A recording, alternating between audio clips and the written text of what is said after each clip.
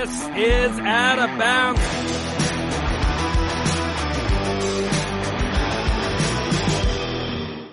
This is Out of Bounds on the Know Your News Network, your home for the weird, wacky, and wild in all the sports world. She's Mia O'Brien. I'm John Alba, and we have a fun episode ahead of us today. Here, we're talking Jimbo Fisher. We're talking Josh Dobbs and Creed. We're talking Victor Wembanyama and Tom Brady. It's going to be a blasty blast here on Know Your News. What's going on, Mia? Hanging in there, John. I discovered firsthand this weekend that the drop-off between age 29 and age 31 and having a good time, it is a very steep cliff. Learned firsthand today. How so? And yesterday, and the day before that. I was at a bachelorette party, second half of last week, drove back on Saturday, probably stayed out a little too much, maybe had a little too much drank on Friday, but felt okay. Everybody else at like 3 o'clock, because the weather was kind of crappy up in Savannah, so they all were like getting ready to take naps because I knew I had to leave anyways because I had a game yesterday. And get in the car, first hour and a half, no issue. Get about, halfway point, and I'm like, a little sleepy. Let me stop and get a coffee. I go, do I really want to stop again? No. I've never had a 5-hour energy in my life. But maybe is now the time. I'm going to try it. John Alba, my body has been wrecked not by alcohol, not by sleep deprivation, but by a 5-hour energy for the past 48 hours. I am finally coming out of the comatose of it. And it's not helping that we haven't seen the sun in 2 days. So, which is hilarious because I have lived in 2 places in which I have gone 30 plus days not seeing the sun. But here we are. So yeah, I'm very fired up though, because we have Jim Harbaugh and Jimbo Fisher spewing nonsense into microphones. So that will give me the sustenance and the energy for Out of Bounds. Well, if you got the sustenance and the energy for Out of Bounds, we want to hear it. Head on over to kynchat.com. Leave us a super chat, or if you're watching via YouTube, just comment there, and we will get that read on air. We're going to have some fun here today, as we do every single week. We also have an opening toast. I am going with a little black cherry high noon here. I can't even look at it. I have a whole 30 rack of them because, of course, I was the only girl in the party that could drive. The rest of them flew, so I was sent home with all of it. I couldn't even look at it in the fridge just now. So yeah, we're going agua. This is not a cop out. This is necessary, folks. That's fine. I feel that. Cheers to your survival off 5-hour energy, I suppose. I'm telling you, it was so trippy. Like, I went to bed. I'll meet you on the agua with this giant ass Fiji. I got you. Okay. Hey, listen, hydration is important, especially in the holiday season. Yeah, if anybody has ever felt this, please leave a comment. Like, I felt as if all my intestines had been flipped around and they were slowly trying to go back into place throughout the duration of Saturday evening once I returned home. Like, fell asleep last night at 9 o'clock, like crazy. Well, Mia, things could be worse. You could be without a job. No, but I also could have $77 million, John Alba. That is indeed the case for Jimbo Fisher at 6-4 and not having won an actual road game since October 16th, 2021. Texas A&M football fired Jimbo Fisher yesterday. Fisher will get a near $77 million buyout as part of this firing. And it begs the question, is it better to be fired than actually be successful in the world of sports these days, Mia? If you're a college football coach or college basketball coach, there is no question about it, John. We got into the wrong side of this profession. We should have gone into coaching because you build your way up. You sleep, in the words of Coach O and Dan Mullen, in your office on mattresses and get little to no money. But in about a decade's time, you will be racking in the do-re-mi just because it didn't work out at that stop. Then you're going to go to another stop. They're going to pay you more money, and you're still going to maybe be collecting from the last job. Or if you're Matt Rule, you will truly know how to work the system and be getting paid by an NFL team and by a college team. It's absurd. I feel bad for, quite honestly, not just the players, and I understand the players at the professional level make millions, but we were just talking off the air about Zach Wilson, and we will get to him in the Jets quarterback situation. But the truth of the matter is that if the Jets admit that he's not a quarterback, he will not be making the money that he is after the duration of his rookie contract. If a college coach does not make it the duration of their contract, as long as they're not fired for cause, they are still making that money. And they will be taken care of for the rest of their life. Not that those players are not making money that will set them up for success. But in the college football ranks, it's absolutely absurd. At the same time, though, and we will get into this, I get the move from Texas A&M. They felt like this was they were in neutral. That was verbatim what the Board of Trustees chair said, and they needed to make a change now because why wait? I quoted it last week when we talked about this. In the words of Jeremy Foley, the former athletic director at the University of Florida, what must be done eventually should be done immediately. There's nothing wrong with doing the firing. I don't have an issue with that because they were stagnant. They weren't going anywhere. I mean, as I just said, they haven't won a true road game since the middle of 2021. It's a long time ago. And if you're supposed to be a top-tier program in a top-tier conference, that mediocrity is not going to save jobs. It's as simple as that. With that said, these are the same people who bitch and moan about NIL and players getting paid. Meanwhile, Jimbo Fisher doesn't have to work another day in his life if he doesn't want to. He's set up for good. Keep in mind, when he signed this massive extension a couple of years ago, had there been a buyout immediately then, it would have been a $95 million buyout. Instead, he makes it a couple extra years, $77 million. It is so backwards. And I'm all about people getting paid. I think it's great, but it's so backwards that the structure of the system is set up this way. And for so long,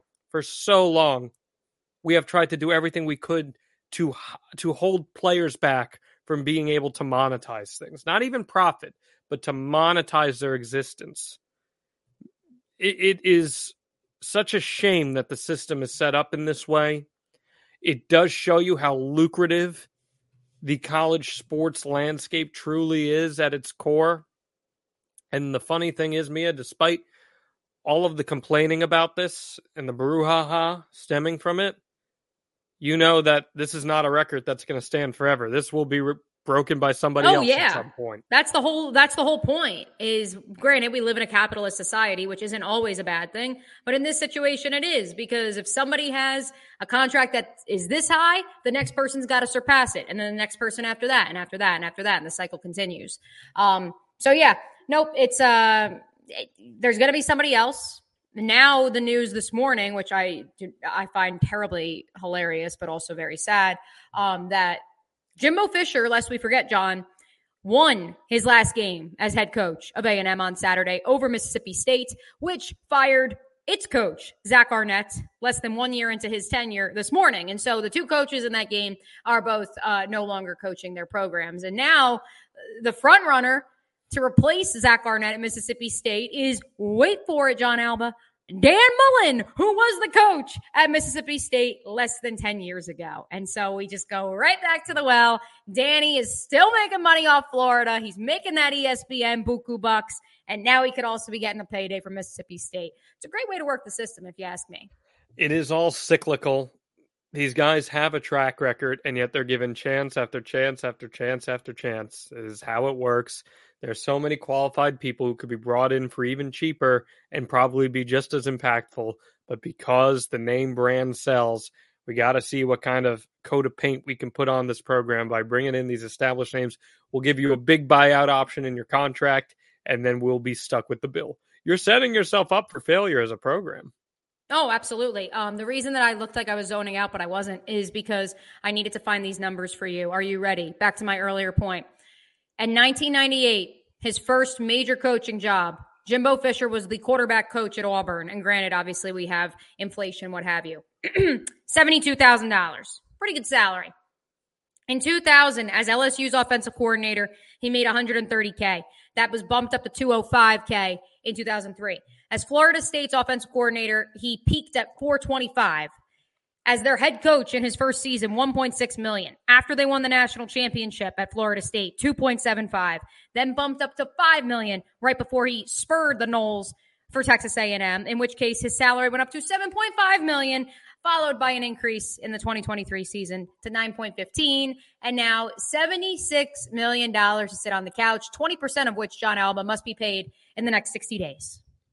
I want to know if the boosters at A&M, who of course are some of the most wealthy oil rig owners, or at least that's what Johnny Manziel taught me, in the continental United States, are we going to get an increase in a hike in gas prices because we got to pay Jimbo? Because I think it could happen. I just did the math real quick. That means $15.4 million will be headed Jimbo's way. Yes. Within the next few days. Pretty nice to have that amount of cheddar in your pocket.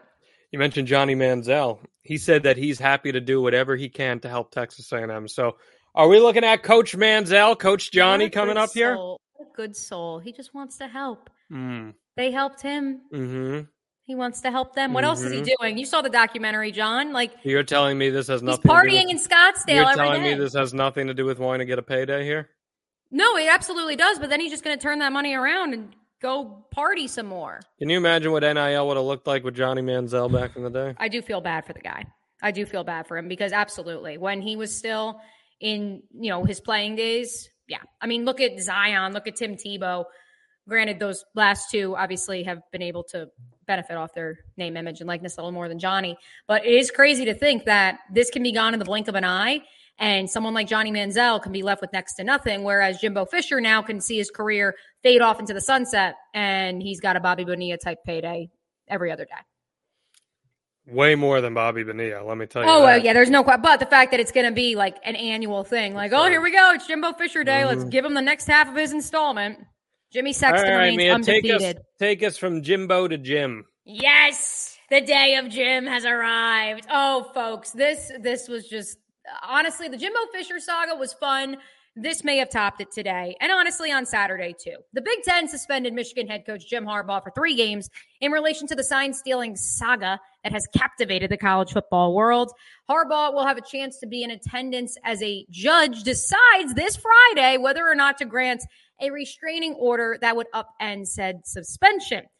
He then went on perhaps one of the greatest tirades that a college football press conference has had in quite some time.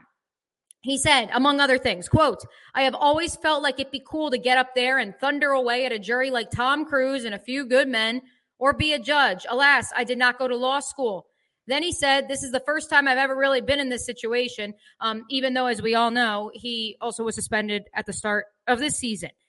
Some other quotes I will get to later because he started talking about doing push-ups and eating apples and that Michigan is America's team. John, is Jim Harbaugh taking this mess seriously, or is he just an absolute heel right now? No, he's leaning into the bit. What other option does he have? Is he gonna act guilty? Of course not. He's not gonna act guilty. Because if he has an admission of guilt, then that's gonna rain down on the players. It's gonna rain down on the program for good. So he's gonna lean into the bit here. He's gonna heel it up as much as he can. He's going to utilize his bombastic personality to attract attention. He's going to try to leverage that into emotion from the fan base. And maybe they hope that the tide begins to turn here. They start to disperse the punishment on other teams in the Big Ten. And then everyone's in trouble. And if everyone's in trouble, then no one's in trouble. And I think that's exactly the game plan of Jim Harbaugh and the rest of the Michigan administration and coaching staff as you move forward into the rest of the calendar year. It's going to be something that is going to linger well past the end of the regular season and the playoff. It's probably, my guess is that this leads ultimately to Jim Harbaugh's departure from Michigan. To? Elsewhere. Maybe the NFL, maybe another program that's willing to take a chance outside of the walls of Alexandria. But whatever it may be, I think this all ultimately leads to his departure, a resignation more than anything else. Before I go back and read from the book of Jim, I'm curious if Michigan does win it all this year, whether Jim Harbaugh is a part of that championship or not. Will there be an asterisk on this championship? Will the NCAA try to take the banner down? I mean, who cares if there's an asterisk? There's so many asterisks in sports that don't get acknowledged. It doesn't matter. Will they try to take it away? Maybe, depending on how it all plays out. But ultimately, regardless of how people look at it, he could get exonerated and people are still going to look at it as tainted at this point. So you've got no choice but to lean into the bit. I honestly, though, in the grand scheme of terrible things college and NFL coaches have done, I put this at the lower end because... but then what about the Astros? Because this is not... The Astros, it was way different, dude. I mean, they were communicating signals in-game. This was stealing the answers to the test ahead of time. That was literally a manipulative operation mid-game to signal to someone from one end of the stadium to the other. This is simply they had the answer to the test and they answered the test accordingly, which for what it's worth, I don't even think Michigan needed it because they have one of the easiest schedules in the country this year. So I'm just saying, when you talk about cheating, is it apples to apples? Is it not? No, I would compare, I would put this, I think this is lesser than Astros. I think it's lesser than everything Bill Belichick has ever done, and we've forgiven him for that. Which I don't know. I was going to say, can we get to Bill tonight? But maybe not. We'll get to Bill next week if he's even still the coach of the Patriots. For me, this is just kind of and you've seen on X and on other social platforms, you've seen enough high school and college coaches come out and say, everybody does this. So why it's a big deal just because Ryan Day and Ohio State have tried to portray it as such in the media, and now it has gotten out there. And Jim Harbaugh, perhaps if you don't love him, you hate him. I don't really know. But in the grand scheme of things, I think Michigan, with or without their opponent signals, will be rolling through their competition right now. And so that's why I'm just kind of indifferent at this point. And I'm like, so how do you see it playing out? I think they're going to win the national championship. And then we're all going to get a good laugh out of it because Jim is going to just pound his chest. He's going to scream about how this is America's team. It's the world against us. The world against Michigan. And then the NCAA is going to slap him with a 3-game suspension to start next season for something else that's bogus. But probably more merited than this. It's probably going to be like that he slept at a recruit's house again in a tree or something. And then, there will also continue to be people who question if it's a tainted championship or not. But for me, in terms of Johnny's and Joe's, they are among the top 4 teams in the nation. And so it's not like they're getting to where they are. And to your point about the Astros, it's not like the Astros didn't have the Johnnies and Joes to go win a World Series. They certainly did. But it's just different. That was literally in-game cheating. Conveying things. This is just, hey, here you go. You had Coach Campo always tells the story of when he was coaching in college at Miami, somebody left their play sheet just in a hallway and a player from the opposing team found it and then used it. That's what this is, in my opinion, although a bit more coordinated effort behind the scenes. I'd say it's definitely more coordinated. Right, it's a little more coordinated. We're talking disguises and mustaches and... Well, you want to talk about Sweet Connor. Okay, well, that's different. Connor is different. The Connor part of this is... But you can't say that. I mean, come on. You're going to tell me that Harbaugh didn't know. No, he absolutely knew. I think Ryan Day knows that they were stealing stuff from Rutgers to beat Purdue, and Purdue was stealing stuff from them to beat Rutgers. They're all in coordination. So that's why, for me, it's just whatever. Can I read from the book of Jim some more? Because this is my favorite content of the day. Okay. So he did clarify that he is not sure whether he will testify Friday or not. Quote, "That's not my dance floor. I have watched a lot of shows, though. I've watched Judge Judy a lot." He then followed that up by saying that, quote, this is after he said that Michigan is America's team and it's the world against Michigan. Mm-hmm. He said that while his voice is raspy, he's not sick. Quote, "I am the iron wall that viruses bash against and shatter." Said, "I'm just going to go do some more push-ups and eat an apple." Well, we'll talk about someone in a little bit who also thinks he's an iron wall against viruses. Oh, my Don't worry. God. We'll get into that. But we want to hear your thoughts, guys. Leave us a super chat if you're watching on YouTube. Drop it down there. It helps support the network. It helps support our show. We'd love to hear what you've got to say. We keep moving on, Mia, to a guy we talked about last week, the Pastronaut, having another big week this week with some inspiration. Yes, and wait for it. It was the same inspiration that we've talked about on this very program, John. Here we go. Ready?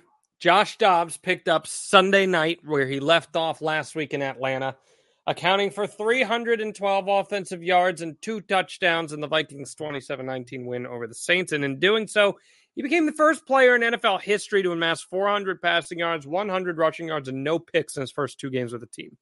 He took to TikTok afterwards to share highlights of him scoring, set to Creed's hit single, Higher. Can you take me higher? You know what I'm saying. We were all part of the 90s. What's a more impressive comeback in 2023, Mia? Josh Dobbs or Creed? I was going to say, we also were all part of, including those of you who listen to this program every week, the Texas Rangers World Series Championship a few weeks ago, which was also powered by Creed. Creed has also announced that they are going back on tour with Three Doors Down. The 90s are back, John. So Very what's the more impressive comeback, Josh Dobbs or Creed? I don't think Josh Dobbs ever went anywhere. That's my thing. And I know I shared this on last week's program. Like, he was always a reliable backup. How different is this than what Case Keenum did when he got to Minnesota? Also, by the way, I'm not sure the Cardinals were nearly as competitive as they were the first 7-6 weeks of the season, if not for Josh Dobbs. And so for me, this is not a guy who made his way back. This is a guy who's been here. He just hasn't gotten the opportunity to play. And whether it was here in Jacksonville or as the third stringer in Pittsburgh behind Mason Rudolph, I think he's just been biding his time while also interning at NASA, and he's now finally getting his shot. I think this is actually a great story of this is why you prepare to be the starter every day. Because when you do get your shot, what do you do with it? And that goes beyond the football field. Since I see Eddie mentioning it in the YouTube chat, I'll bring it up as well.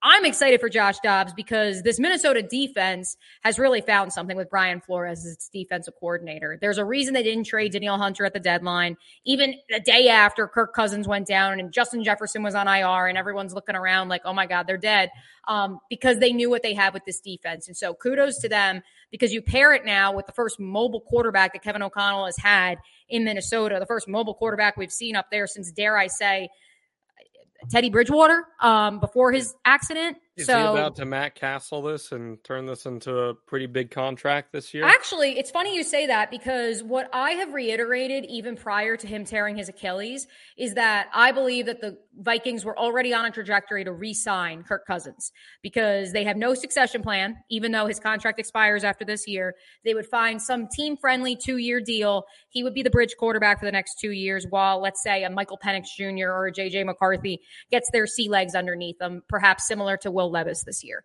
Now it's even better because now it's just going to be Josh Dobbs as your bridge, hopefully, if you're able to sign him to some sort of extension to incentivize him and, show appreciation for what he's been able to do. And granted, 2 weeks is a small sample size, but like I said, he was performing admirably in Arizona as well. He also led the Titans, and granted, he'd only been there for 5 minutes, to an AFC de facto championship last year. So that's where I think this is an ideal for the Vikings, because they can say goodbye to Kirk now and they have their cult hero so long as this continues. And he can be the bridge while they kind of wait for things to fizzle, but then they have the rookie in their back pocket. He's a great story. He's someone that the fans are going to fall in love with and care about. And he's going to be a reason that fans are going to buy tickets and want to tune in to watch them play. And it is a great story. I do think it's somewhat of a comeback. I feel like it's comparable to the Geno Smith situation. Yes. Not apples to apples, but I feel like it's comparable. And Geno won comeback player of the year. Fourth round pick?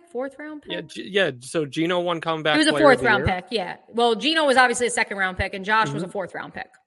So I think it's fairly similar. But Creed, man, this is a band that everyone counted out. They said they're done. They went and started Alter Bridge because they figured Creed was done for good, and Alter Bridge rules. So now they're back in 2023 because nostalgia rules also, and anything nostalgia sells. Maybe, just maybe, if the Vikings can make the playoffs, maybe Creed can play the Vikings out to the field and do the Skol chant. They can start the Skol chant. I love that. Like I think Higher will be playing, and then you just get the claps going along. Can you take me higher? See what I'm saying here? I like it. The beat works. There's a chance for synergy as far as I see it. Do you want another throwback? It's going to take you back, but not quite as far. Sean Kingston performed a free concert at Jack's Beach last night. Didn't know that was happening. Was falling asleep, as previously mentioned, on the couch. And Kevin wakes me up and he's like, "Why are all of our friends at Sean Kingston?" And I was like, "What?" And he was like, "Yeah, apparently it's a free concert. I just texted like so-and-so." And I was like, so apparently, like you said, nostalgia is back. If you were relevant 10 plus years ago, consider yourself a lock that things are going to come back. Actually, at the Bachelorette, one of the girls noted to me how baggy jeans with the flare, that's back too. So everybody loves a throwback. That they do, but let's go back to the present here with what's going on with the New York Jets. Oh, baby. Here we go. The New York Jets offense is so historically bad right now, John. And also all the finger pointing has been to Zach Wilson. Shocker, because he's the quarterback. He throws a late game pick last night on Sunday Night Football that dooms the Jets against the Raiders, led by Antonio Pierce. Zach Wilson has thrown one touchdown since October 1st. It is November 13th. Yet head coach Robert Saleh says no changes at quarterback, no changes at offensive coordinator. Even as New York keeps trying to insist that there is a glimmer that they could make the playoffs. John, is Robert Saleh sabotaging his own team? I don't know if he's the one making the call, Mia, but this is sabotaging the Jets. There's no doubt about that as far as I'm concerned, because all I'm thinking about is, what if Josh Dobbs was the quarterback of the Jets right now? What if Gardner Minshew was the quarterback of the Jets right now? Carson Wentz, Nick Foles. There are several guys who could step in there and be the quarterback of the New York Jets right now and give them a better chance to win than Zach Wilson. I'm sure Zach Wilson plays hard. I'm sure he practices hard. He seems to really want to be good, and that's great. But that's not enough in the NFL. It's simply not enough. That one touchdown that he threw on October 1st, it was a 1-yard dump-off pass that Breece Hall then went 50 yards down the sideline for. So cycle back even further than that as far as I'm concerned. They're putrid in the red zone. Yes, their offensive line stinks. They've been beat up. Yes, their wide receivers can't catch anything, aside from Garrett Wilson, of course. But it all falls on Zach Wilson. And for Robert Saleh to come out and say, no, Zach's playing good football, he's doing the right things, he's either delusional or he's got someone above his head saying you can't make a change here. Whether that's Woody Johnson or Joe Douglas as general manager, or maybe it's Aaron Rodgers. Maybe Aaron Rodgers wants to see Zach Wilson get the reps. I don't know. You know Robert Saleh would do anything. He'd give his left leg for Aaron Rodgers. So maybe that's it. But whatever it is sabotaging the Jets. The Jets came into this only a game and a half out of the East lead. Now they're like the 11 seed in the AFC, and they're going to have to beat a lot of people. They're going to have to rattle off a lot of wins. And once upon a time, it looked like the schedule was a little easier. That Texans game would have been a layup. Not anymore. So yeah, Mia, I do believe that this is sabotaging the Jets, whether it is Saleh's choice or not. Well, they get another primetime game this week, John. Just what the doctor ordered for Zach Wilson. Am I right? Nice little 4:30 kick against the Buffalo Bills in Orchard Park. Then they have to host the Miami Dolphins and their high-powered offense. A home game against the Falcons. At least that's a little bit of refuge. Then the aforementioned Texans. And then they got to go to Miami, and then they host the Commanders. That is their next 6 ahead. I see 2-4. Yeah. All over it. So that puts them at what? 6-9? Nice. You're not getting in the playoffs with that. No, not in the AFC and the NFC. Maybe that's the reason the Vikings didn't sell everybody off. That's the reason the Vikings went and got Josh Dobbs, because they're like, hey, we have a decent treasure trove of wide receivers, even sans Justin Jefferson. We know our defense is going to be good. So let's go do something with this. The Jets defense is fantastic. Historically good, and they are just up against it every week. Yeah, it's unfortunate. Personally, I mean, if you're the Jets, like, I get week 1 saying we can't just throw in the towel and say Aaron Rodgers is done for the year, and because we're not going to have him, we have no shot at making the playoffs and everything is lost and all hope is over. I get that. I totally understand that. But now, all of a sudden, you're at crunch time, and you haven't even signed a veteran backup quarterback. Well, they have Trevor Siemian on their roster, and that's true. Not that Trevor Siemian's great. He's obviously not. But you can't tell me that he wouldn't give you as good of a chance to win as Zach Wilson right now. At this point, I would play Tim Boyle. At this point, right? What are we doing? So I don't understand the thought process there. Start Trevor Siemian for a half. See what you get out of him in a first half of a game. See what he's able to get going with this offense.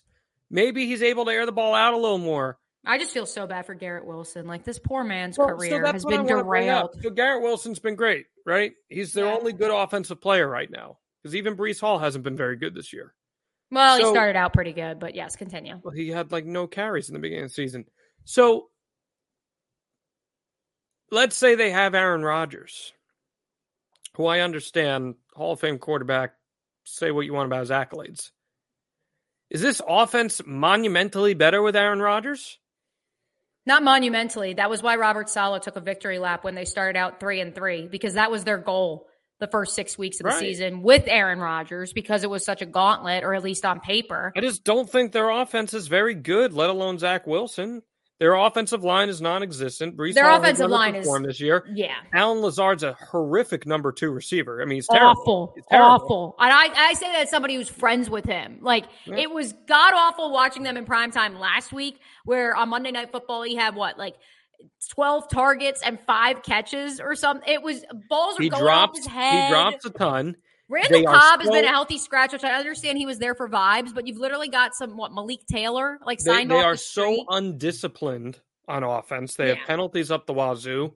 So, okay, maybe Aaron Rodgers helps a good amount with that, but I don't think it's anything that makes them an instant contender based on how they're playing on offense. Their defense is a championship caliber defense. Right. But you got to play both sides of the ball. I think a lot of it depends on what was your view of Aaron Rodgers during his last 5 years in Green Bay, because there are some people who believe he was part of the problem, and there are those who believe that there were more problems that he was able to overcome and compensate for because of his savvy. And so I tend to lean in the latter. I think a big reason why the Packers continued to compete for titles was because of Aaron Rodgers and his ability to get in, not only create a game plan alongside the coaches that put wide receivers like Alan Lazard in the best position to succeed. We forget Alan Lazard was an undrafted free agent. They bring back the ghost of Randall Cobb, and for only 1 year it worked. I like to think that, again, depending on what you think of Mike McCarthy, chicken or the egg, if LaFleur actually was really pulling a lot more strings than we realize, although now with Jordan Love, it's looking like maybe it was all Aaron, similar to it was all Tom Brady, not Bill Belichick. If he was able to help them, could he help the Jets? I think the AFC is much stronger than the NFC, so I don't think it would have made that much of a difference, but it would have made more than Zach Wilson being a detriment. Well, then let's ask about Aaron. This upsets me so freaking much. Aaron Rodgers told the NBC broadcast crew last night that he hopes to be playing under center for the Jets in the middle of December, which would make for maybe the fastest comeback ever from a torn Achilles in NFL history.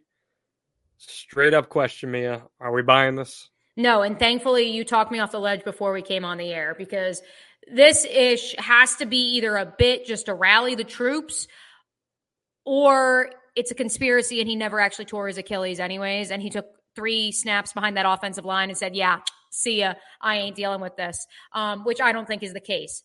And Dan Le Batard floated the theory last week of if he's going to keep saying this, maybe he didn't fully tear his Achilles and Robert Saleh was wrong. He misspoke. But at this juncture, we're 2 months removed. If it wasn't fully torn, we would have heard about it by now. And I don't think Robert Saleh has any reason to say Aaron Rodgers is done for the year September 13th. But he had to. And so it just makes no sense. And that's why I have to just lean into this is him with his crazy voodoo magic medicine. And it honestly is a slap in the face to every medical professional out there who's ever treated someone with this injury. Just being completely honest. It's definitely an insult to my intelligence. This guy getting platformed time and time again to spew his nonsense, and it is nonsense what he spews. It's dangerous. It is dangerous. It is dangerous. Now, I genuinely do believe that this is just a motivation factor. He's trying to show the Jets they've got something to play for. Hey, stay in contention and I'll see what I can do. I'll have a shot. But the reality is, Mia, let's say hypothetically speaking, he really thinks a month from now he's going to be back. That would require the Jets to actually be in a playoff position. And to bring things full circle here, with Zach Wilson as your quarterback, you're not going to be in a playoff position. Also, it's not going to happen. Imagine if every team in the AFC was to suddenly collapse and let's say they were in a playoff position. Is he really going to come back? Like, now that you've been saying it, we're going to be like, well, we're waiting. And like, medical science will tell him otherwise. I think he's very much hoping that subconsciously that they fall out of it and he can be able to say, I was ready to go, but you know what? It's just not worth it right now. We're going to get healthy. We're going to come back at the beginning of next year and things are going to be great. And it's going to be a big dramatic video. I really do believe that. Where he goes into the darkness and, oh my God, yeah, you're right. No, I really do believe I agree with you. No, I agree with you. They're going to fall out of contention and he's going to say, I felt like I could have gone out there, but just to be safe, since there's nothing to play for at this point, I'm going to sit the rest of the season. I'm going to come back next year. Well, that's exactly how I think this plays out. And if nothing else, he did a very good job. It was a very good PR move for the past 8 weeks in which the Jets were being toasted as America's team because they're rallying without Aaron Rodgers. Which, hey, listen, if that gave some clicks and extra ticket seats to Woody Johnson, good for you. I'm glad you guys were able to harness some moolah. But yeah, it's just, honestly, it's frustrating. Like, it was one thing when he said it to Derwin James and he got caught on the hot mic with it, whatever. But the fact that Melissa Stark reported it, which means like he said it in a media session, like, what are we doing? I'm like, the fact that we're even giving this man a platform to say this out loud. Do they think the American public is that dumb? As we sit here and talk about it. But we're at least like admitting that it's dumb. Yeah. Like, they think the average football fan's going to hear it and go, yeah, Aaron Rodgers is going to be back. Yeah, because okay, so what happens? A simple Google search of an Achilles tear will tell you otherwise. So, Mia, what happens if he somehow does come back? What happens if Mr. He's going to just break it again. Like, he'll tear it again. What happens if Mr. Fish Oil on my tendon is able to come back here and pull some voodoo magic using the dark hold from Marvel and is able to WandaVision his way onto the field? There will be a cult following for whatever medicine. They already do. It's called the Joe Rogan experience. I know, but like he will usurp Joe Rogan as their master, their supreme leader, and people will be worshiping at his feet, which is a scary prospect. Which is ironic given that he's always been a foot ahead due to his immunization status. Anyway, let's keep going on to Major League Baseball, Mia. Yeah, actually, this is pretty perfect because I don't know if you noticed what hat I have on, John, but we'll get to that here in just a second. We are getting into the meats and bones of what I love to call hot stove season in Major League Baseball. John, what is your one bold prediction transaction that will take place in the MLB this winter? Well, first off, I got to roast you for saying the MLB. The MLB. You're going to lose some points from that for me. I just wanted to say it. In the Major League Baseball. The Major League Baseball. Well, that was Yoshinobu Yamamoto you just saw there before. I think he's going to sign a big deal. That's not a bold prediction. My bold prediction is that Shohei Ohtani goes to the world champion Texas Rangers. Woo! I think they will muster up a big deal for him. A lot of it will be incentive laden in that he will go to the Texas Rangers, still stay in the AL West, be able to play with a team that now has a track record, is showing that they're willing to spend, has the best manager in the game. Why wouldn't you want to be part of that? And if they're willing to fork it out, I say, Shohei, do it. What's yours? Well, I was going to say, I think he's going to go. No, I don't think he's going to go to the Braves. I actually think he's going to go. There's a report that says he's expressed interest in the Braves. Yeah, this morning. I know. That was part of why I was joking about the hat I have on, because all my cohorts at my station, who are all Braves fans, were like, it's happening. He's not going to go to the East Coast. However, the Braves are also notoriously cheap. So correct. So that's why, right. They let Freddie walk so that they could bring in, a good first baseman in Matt Olson, but, who was half the price. No, I actually think Shohei's going to go to the Cubs. I think that I do think he's going to go to the Cubs. That is my bold take. Interesting. Craig Counsell rubbed all the wrong feathers today with his, it was time to be a Cub or whatever he said in his presser this morning. Like, I feel so bad for the good people in Milwaukee who are always regarded as little brother. And now they really are. And it's unfortunate because they have been a very consistent team over the last decade. If not, they're not a top tier team, but they're consistent. They've been competitive. more than the Cubs, I would argue, since the World Series unit fell apart. And I do think that the move for Craig Counsell is perhaps the first real shred of evidence that management and ownership in Chicago are going to push everything into the middle of the table. They see what the Texas Rangers did. And as much as the Texas Rangers also developed a farm system, the Cubs have struggled to do that since that World Series unit. I think you're going to see a situation where they're going to go big fish hunting this offseason. So and they're going to pass on Bellinger. They're going to let Bellinger walk. Who, the Cubs? Yeah. No, I think they're going to find a way to keep them both. I do. I think that they're going to see what that's like $700+ million. Yeah. Well, I see what that middle infield in Arlington was. And I see there is going to be a team, maybe it's not the Cubs, but there is going to be a team that sees what the Rangers did with Seager and Simeon, and they're going to say, me next. Here's some money. And unfortunately, John, for our sake, it's not going to be the New York Yankees, which is, I think the Yankees will be in on Cody Bellinger. If you want another bold one, I'll give you a bold one. I'll say the Yankees pull off a trade for Juan Soto. Oh, that would be amazing. I don't even think he's that good, but I just need some fresh blood. You don't think Juan Soto's that good? I watched him play. He's all right.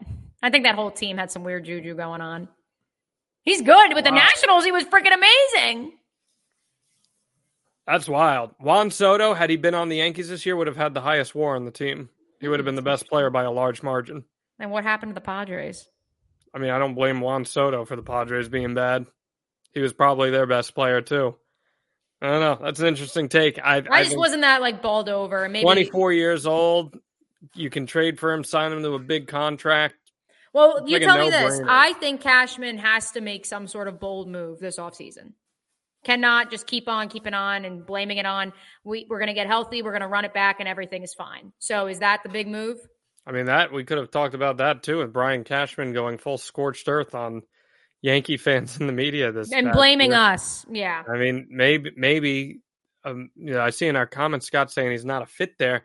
I don't see how Juan Soto's not a fit with the Yankees, unless he's referring to the Padres. But with the Yankees, Juan Soto's a perfect fit. Left-handed power hitter with a short right field porch.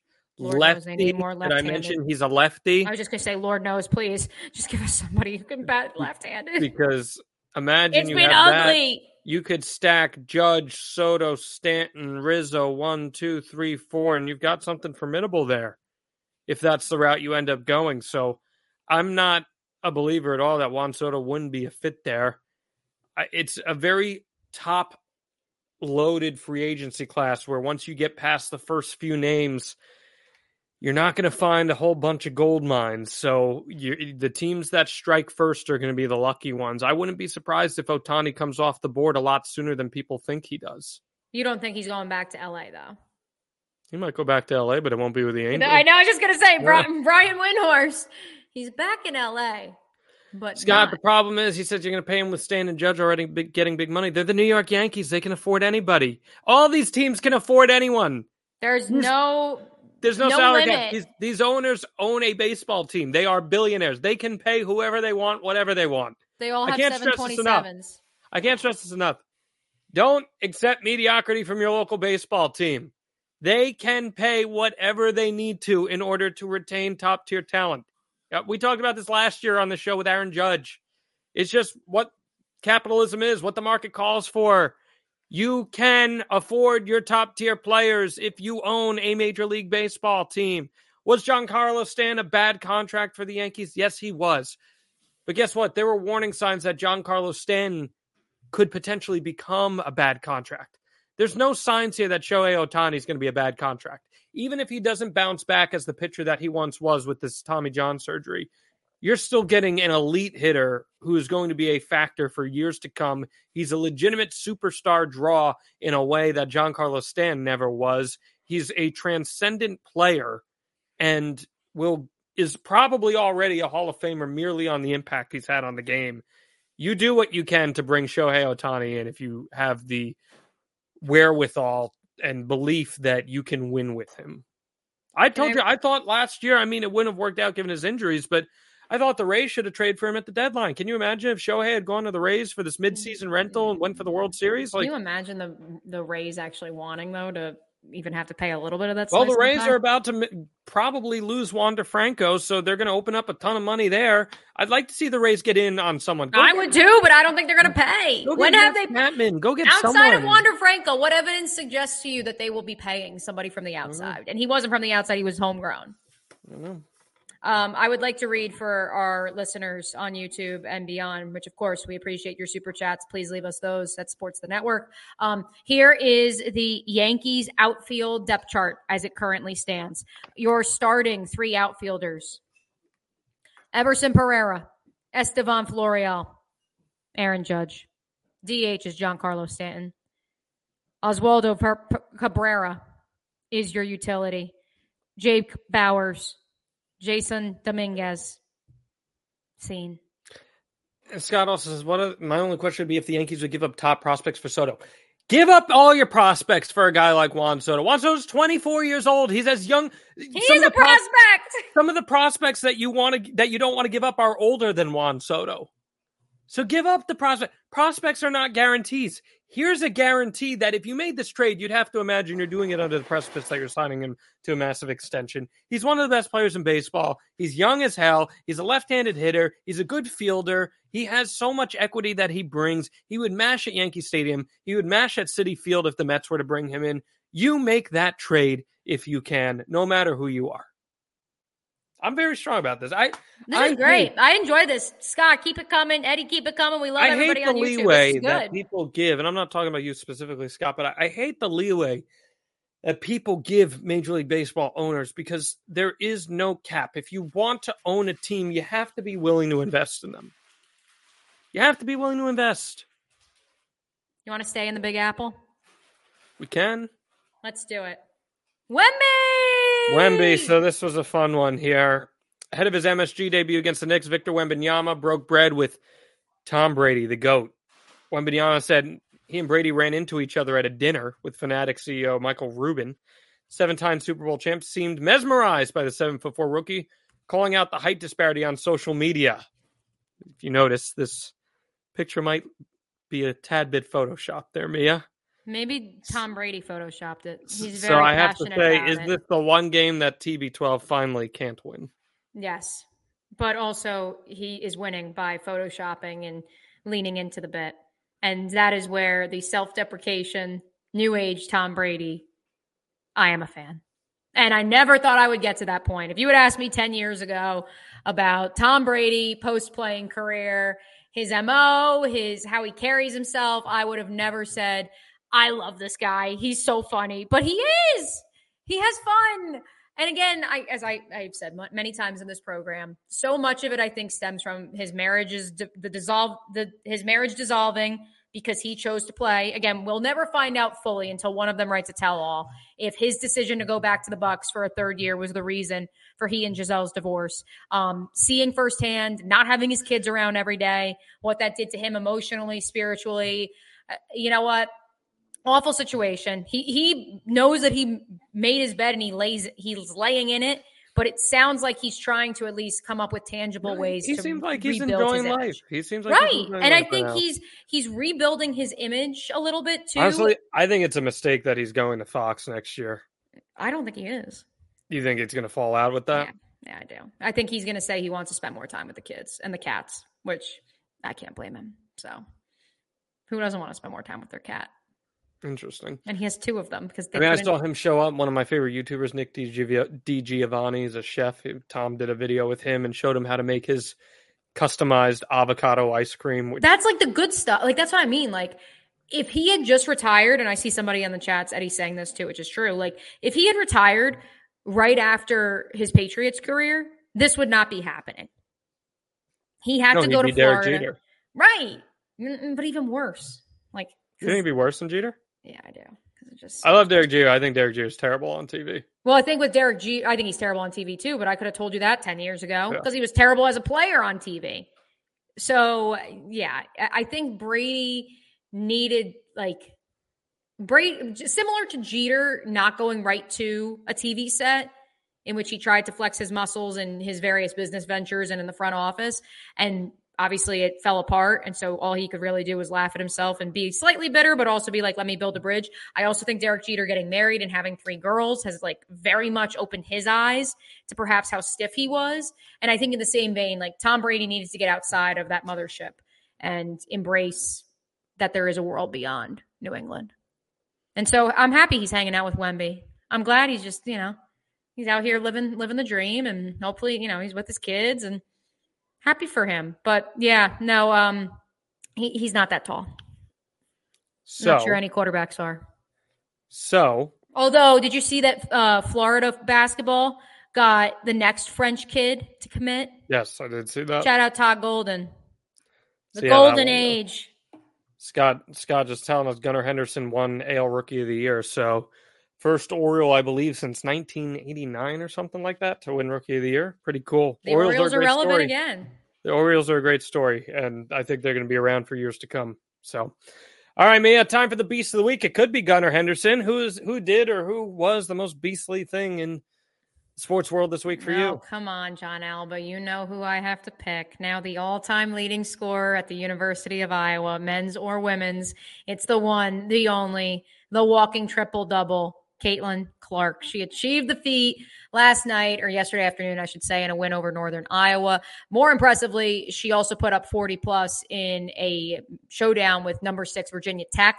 Iowa now up to number 2 in the rankings because, wait for it, the Kim Mulkey transfer portal experiment is not gelling right away. I do think they'll get it figured out eventually. But it was really great this week in the first week of college basketball. Number one, to see Lisa Bluter returning all but 2 players from that team that went to the national championship a year ago and them really picking up where they left off. But also shout out to Dawn Staley, who, of course, is a real one. People wrote off South Carolina. I believe they were 8th in the preliminary AP poll. They're now number 1. They ran Notre Dame out of the gym. They ran Maryland out of the gym. They look as good as ever. So shout out to the OGs. Great to see. Also, shout out to women's basketball in general, scheduling so many top 25 and top 10 it's games. A good way to get people the first week of the season. Like, that's what it should be. The fact that we had to wait to see more than – so I think last week in top 25 matchups, I think there were 5 total across college basketball. And, like, I get they want to, really promote, like, the Champions Classic tomorrow night and whatever. But yeah, I appreciate that women's basketball said, let's get all of our stars out there. Let's get as many ranked matchups as possible. Let's give you some good basketball. I'm about that. I'm certainly about that. Beast of the Week. Taylor Swift changing the words to karma for Travis Kelce. Karma is a guy on the Chiefs. And shout out to the Beast who caught the video of Travis Kelce reacting to that.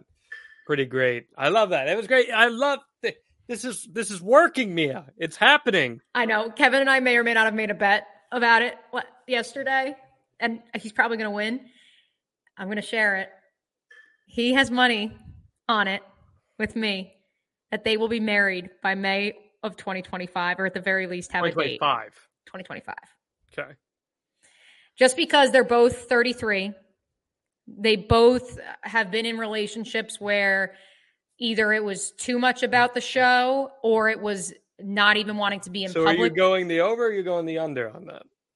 I went the over only because I want it to be different and because I do love this so much and I think it's so real. And like genuinely, like seeing them celebrate together backstage, like it was so pure. Like it can't be contrived. It can't be fake, like it does give you out to Buenos Aires for her. And he did. And you know what? And that's huge because if you go through that track record of all her dopey boyfriends, who would only have 1 week off in a 16-week, 20-week stretch and say, yeah, I'll fly down to Buenos Aires and just, and let's be real, she can't hang out. No. She's performing for 4 hours. She's got to get ready. She's got to do sound checks. Like, it's not like they were going to go lay on a beach. Nope. And he said, no problem. I'll come hang out. And like, that is dedication. And like, that's also like, that's some husband behavior right there. Yes. So I'm very happy for them. And also he's like not creepy or worshipy about it, but he's like, so like on his podcast, like he's talked about like, some of the cool things that people don't know about her that he really appreciates. And like,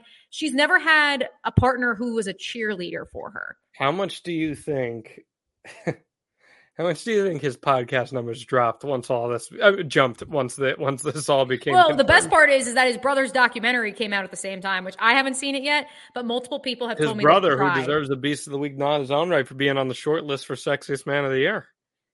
I love the meme floating Some around love the for internet. some dad bod. You know I'm about it. The meme floating around the internet of the two of them at Cincinnati. One of these men will be dating Taylor Swift. The other will be a finalist for Sexiest Man of the Year. Good for them. This has been Out of Bounds, your home for the weird, wacky, wild, and sports. We will see you next time right here on the Know Your News Network. Roses are red, violets are blue. I clicked the subscribe button. You really should too. If you like videos about real news stories that are funny, stupid, or weird, subscribe now